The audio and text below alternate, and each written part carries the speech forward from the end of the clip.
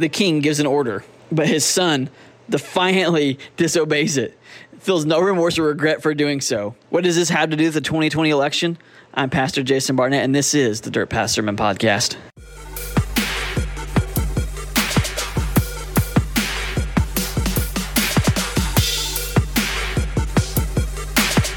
And for the last time this election cycle, I'm going to say these two quotes to you that you have become pretty familiar with at this point, I would hope. That first quote is taken from a pastor, and the pastor said, "Remember, I am your pastor. I am not your politician. So if you come to this church and you expect me as your pastor to tell you who to vote for and how to vote, then you are at the wrong place, because that's not what God's called me to do. God's called me to teach you about Him and what His Word says. That's it." And so with that in mind, Paul tells us, he writes to the church in Philippians, he tells them that they are to conduct their lives in a manner worthy of the gospel of Jesus. And that is what my concern is as your pastor for this church, for you and for myself, is that we learn to conduct ourselves, to live our lives in a manner that is worthy of the gospel of Jesus. Not just in election time, but in every day of our lives, we are to conduct ourselves in a manner worthy of the gospel of Jesus.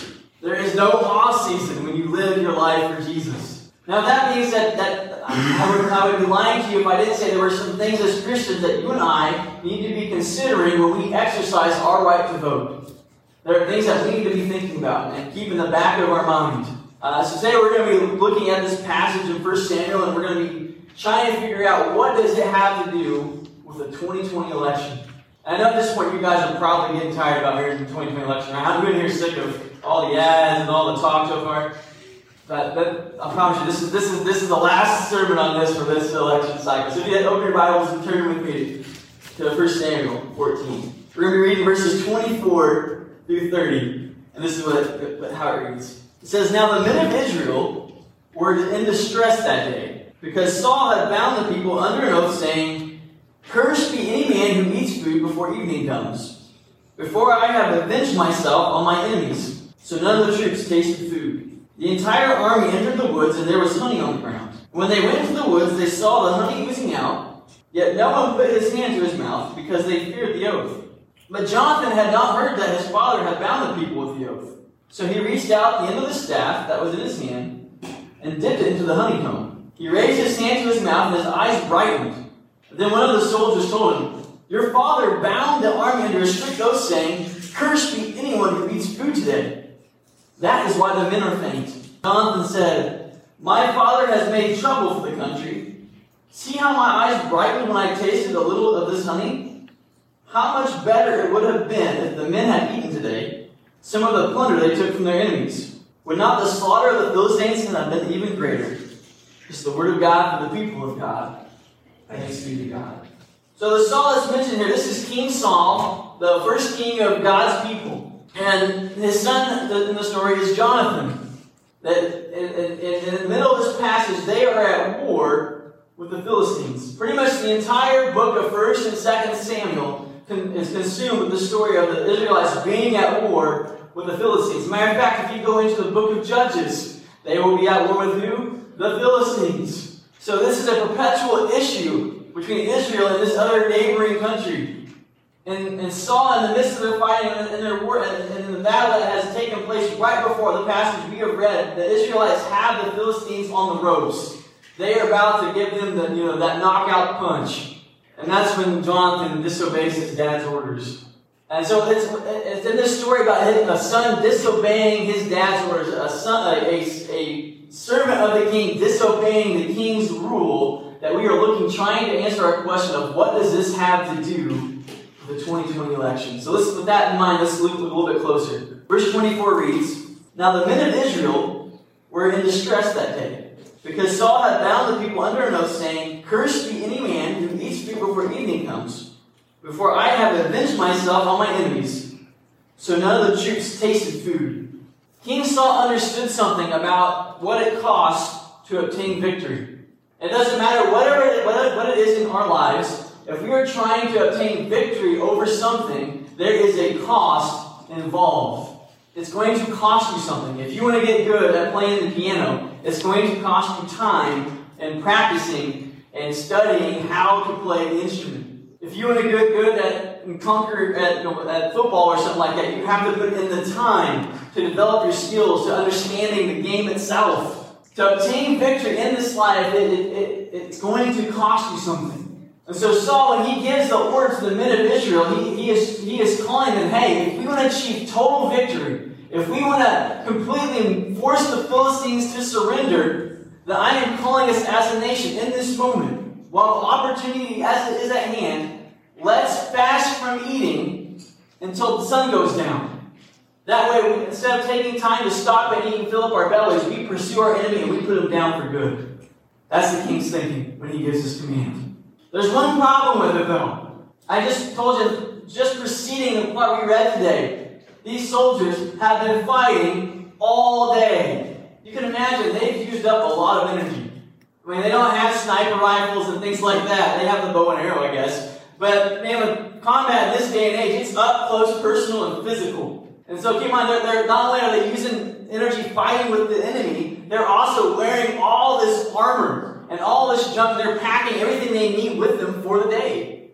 They have used up a ton of energy. They are winning the battle. They're winning the fight. They have the enemy on the ropes. But again, it has cost them their energy.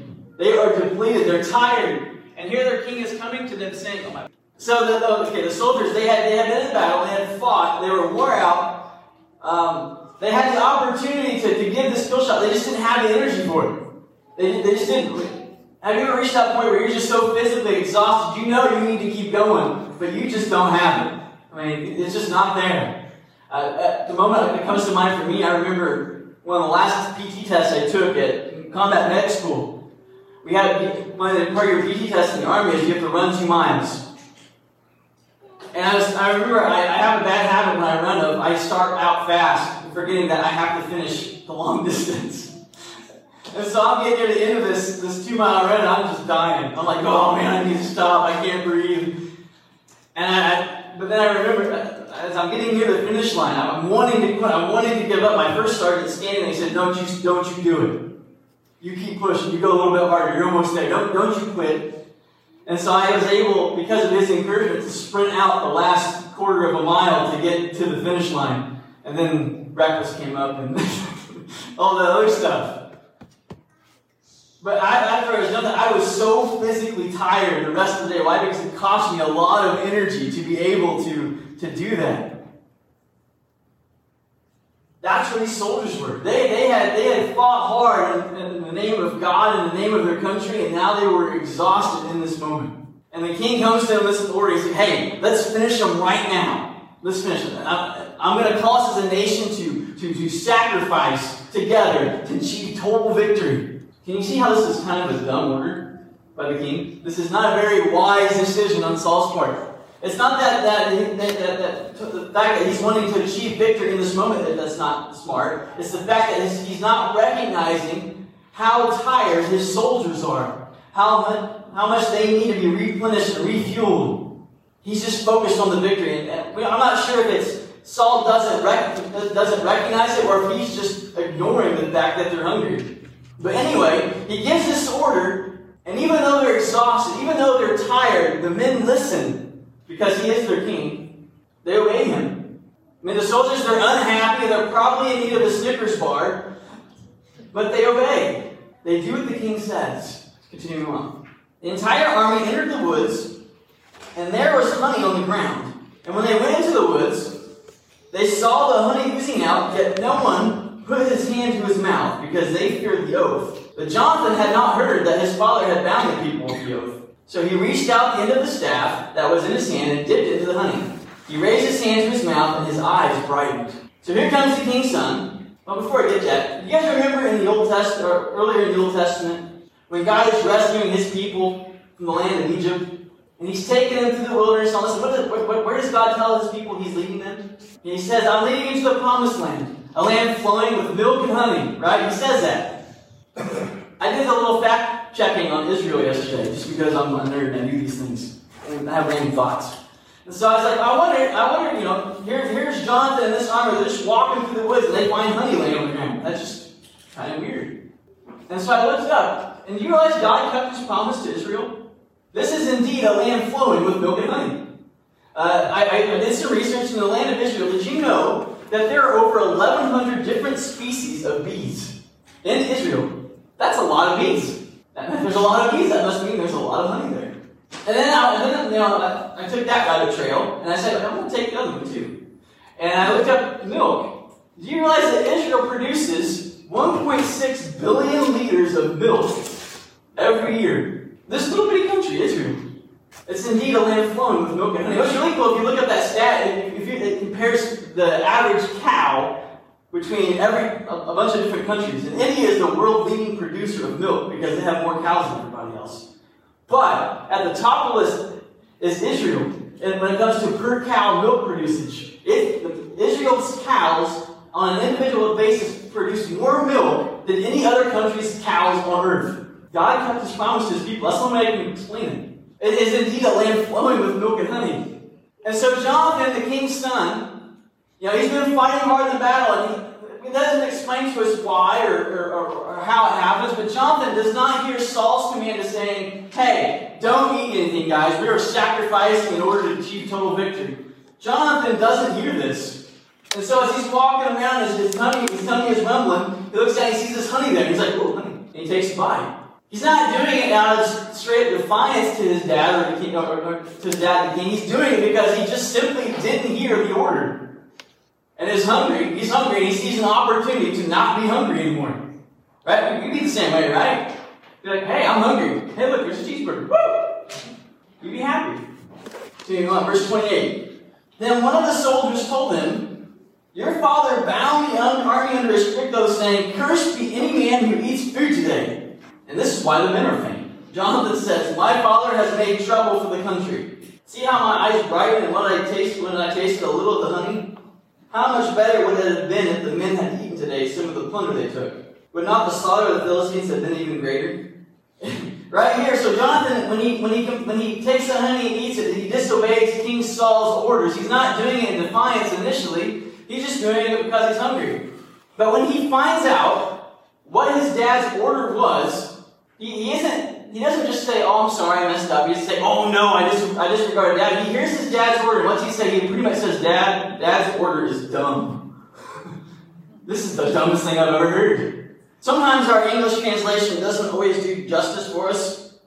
Here in the NIV it says, my father has made trouble for the country.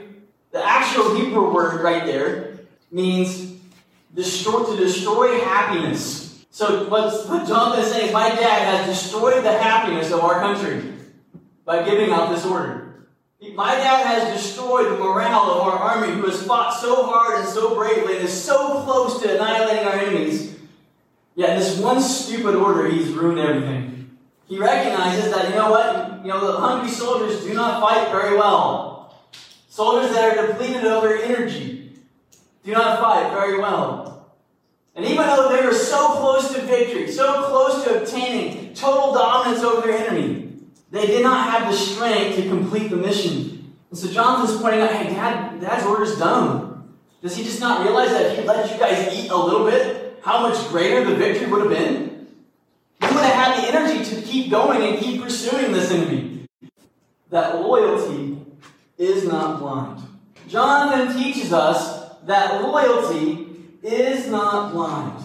I have no doubt in my mind that Jonathan loves his dad. If you read the story throughout 1 Samuel, you'll see that Jonathan, no matter what King Saul does, Jonathan, as his son, stands by his side. Matter of fact, Jonathan is one of my favorite characters in studying the Bible. Why? Because he stands in the shadow of two giant men, and he does it with dignity and honor. He has no desire to shine forth and be in the front of the room. He is just happy with who God has made him to be, and he's willing to stand in that gap. So I have no doubt, if he's willing to stand by his dad, that he loves his dad. He loves him. He values him as a person. And I have no doubt that Jonathan respects the wishes of his king. He's not trying to say, King, you're a terrible person, you need to go away. That's not what he's saying. Jonathan teaches us that loyalty isn't blind. He sees that his dad, the king, whom he loves, who he stands by, made a terrible decision and recognized enough to call it out. He doesn't try and sweep it under the rug. He doesn't try and sugarcoat it to make his dad look better. He says, this is dumb. He teaches us that loyalty isn't blind. Just as Jonathan's loyalty isn't blind to his father, to the truth of what's happening, you and I as Christians, our loyalty to our country, our loyalty to a candidate, our loyalty to a political party should not be blind to the truth of God's Word. We should have our eyes wide open and recognize where they are before God. We shouldn't try and sugarcoat and put our favorite candidate's shortcomings in a nice, clean, and beautiful way to try and make it sound better. No, if they are living in sin, then they are living in sin. If they are making decisions that are sinful, then they are making sinful decisions. And by pointing that out, that doesn't make us any less loyal to them. Actually, it makes us more so. Because we are truly loving them in that moment. Because we're not blinded to the truth. We can love our country. And there's no doubt it's to have the freedoms that we have, to be able to worship freely and publicly like we do. It's come at a great cost. But a loyalty to our country doesn't mean we're blind to the issues that are threatening it. It means we pay attention. And we call them out. We stand up for the injustices. We stand up for the things that our country is trying to tell us right, but we know they're wrong. We stand up against them. Why? Because that's how we truly love our country. By being honest and sticking to the truth of God's Word. Our allegiance, our loyalty is not based on how the world sees it or understands it. It's not our loyalty to our country, our loyalty to our neighbor and to one another. It's not based on how they make us feel or what they do to us or how they treat us. Our loyalty is based on something greater and much simpler. That our loyalty is based on the law of God. God's law is very simple. Preachers like me and theologians, we get up here and we make it more complicated than it needs to be. It's really very simple. God's law is so easy, anybody can figure it out. When Jesus was asked what the greatest commandment was, do you remember what his answer is? Remember that the Pharisees are trying to trap Jesus, they're trying to get him stuck in his words so they can get him in trouble, and they ask him, Jesus, what's the greatest commandment? And Jesus looks at him and says, well, there are two. First is from his love for the Lord your God with all your heart, all your soul, and all your mind. And the second one is like it. Love your neighbor as yourself. And then he goes on in Matthew to say, all of the law and the prophets hang on these two. You catch what he says there? He says, all of the law, the entire Word of God, it all hangs on those two things. Love God and love others. And when he says it hangs on those two things, that's exactly why he hung on the cross. Those aren't just words to Jesus. That is what he lived out for you and I. He demonstrated to us loyalty to God to the very end, to the point where it cost him his very life. And he demonstrated to us what it means to love someone and to be loyal, to stand by them, even when they're at their worst. You see, Jesus hung on that cross, not because we were worthy of it, not because we deserved it. No, Jesus simply hung on that cross. Why? Because he loves us. And we are sinners. He stood by us in our sin. He didn't sin himself. He didn't say it was okay. He stood by us and says, I love you anyway. Let me show you a better way to do things. See, conducting our lives in a manner worthy of God, of the gospel, is to love God. And how do we love God? His Word teaches us we love God by obeying His commandments. And what are His commandments? We just told there's two. You boil them down to you can read all 10 if you want, but if you study the 10, it's going to point you back to those two. Love God, love others. And we love God. We demonstrate our love to God how? By being obedient to His Word. And when we are living our lives in obedience to the Word of God, that means that we are living our lives in a way. We are living our lives in pursuit of loving our neighbors around us. That's what it means to conduct our lives in a manner worthy of the gospel of Jesus Christ.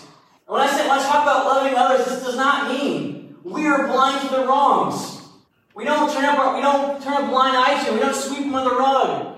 We can see exactly who they are, what they've done wrong, where they have fallen short, and still make the decision to stand by them. Because that's what our Jesus did for us. That's what loyalty is standing beside them anyway. Standing beside them, practicing the life that we proclaim. Standing by them, pointing to the better way, which is the way of Jesus.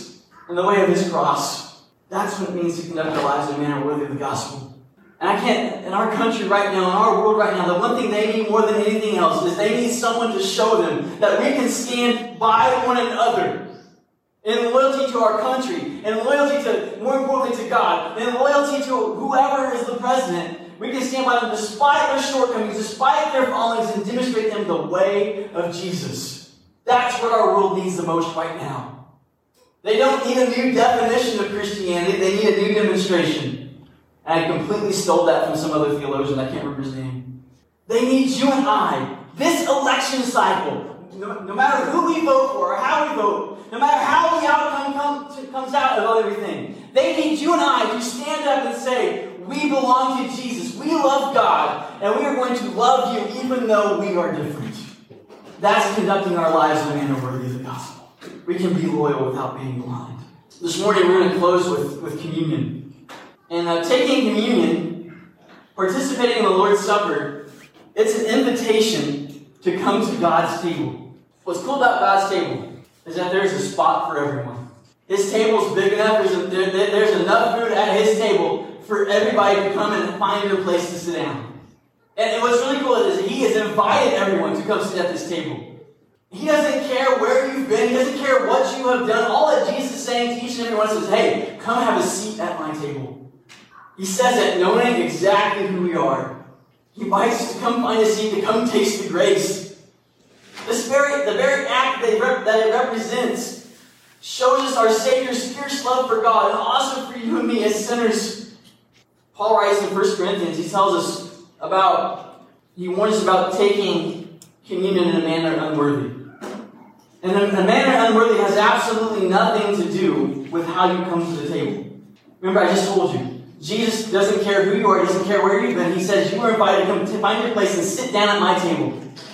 No, taking in a manner unworthy is going to that table and leaving exactly the way you came.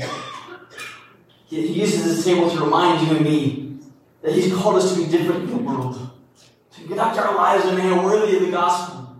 So when a song's going to play, I'm going to stand here up the front. I'm going to invite you to come forward, and I'm going to hand you the elements. This morning, only come forward. Only partake and come to Jesus' table if you're willing to come to that table and leave differently. So leave to go conduct your life in a manner worthy of the gospel. Now, a couple of little instructions as you come up and you get your elements, please hold on to them. After the song is over, we will take it together as a family.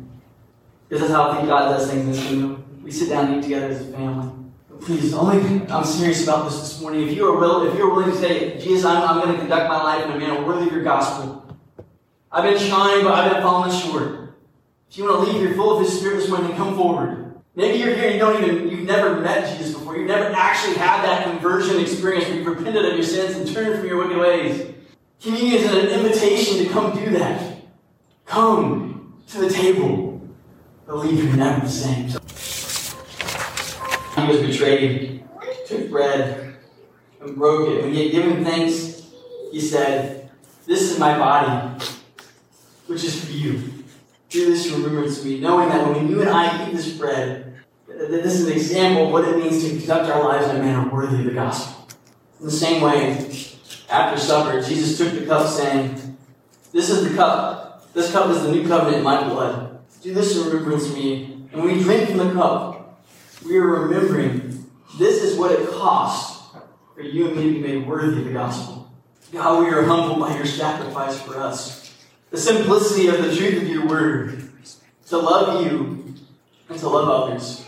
Lord, you demonstrated that to us by your life and by your death and your resurrection, what it means to live our lives and love and loyalty to God. But even more so, to the loyalty and love of those around us. Lord, as we get ready to vote on Tuesday, would you help us to be a reflection of your light? To live our lives worthy of the gospel that your blood was shed for us to be able to take part in. And on Wednesday morning when we wake up and if we know the results, or whenever the results are known, God, if it's not the way we want it, if it's not the way our neighbor wants it, would you use us to stand in the gap, to be your light of hope? God, when we're crying out to you, we want you to come and heal our land. Well, Lord, we're here saying we are ready to be used by you, to be your instruments in the healing that you seek to bring. We'll go, God bless you, and know that the Spirit goes with you to help you to live this life worthy of the gospel of Jesus.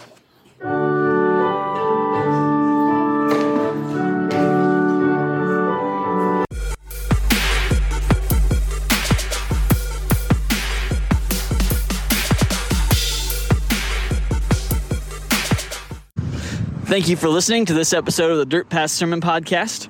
If you live in or near the Greensburg, Kentucky area, or find yourself visiting our community on a Sunday morning, please join us at 10:30 a.m. Central Time at Greensburg Church of the Nazarene, located at 31 Bluebird Lane.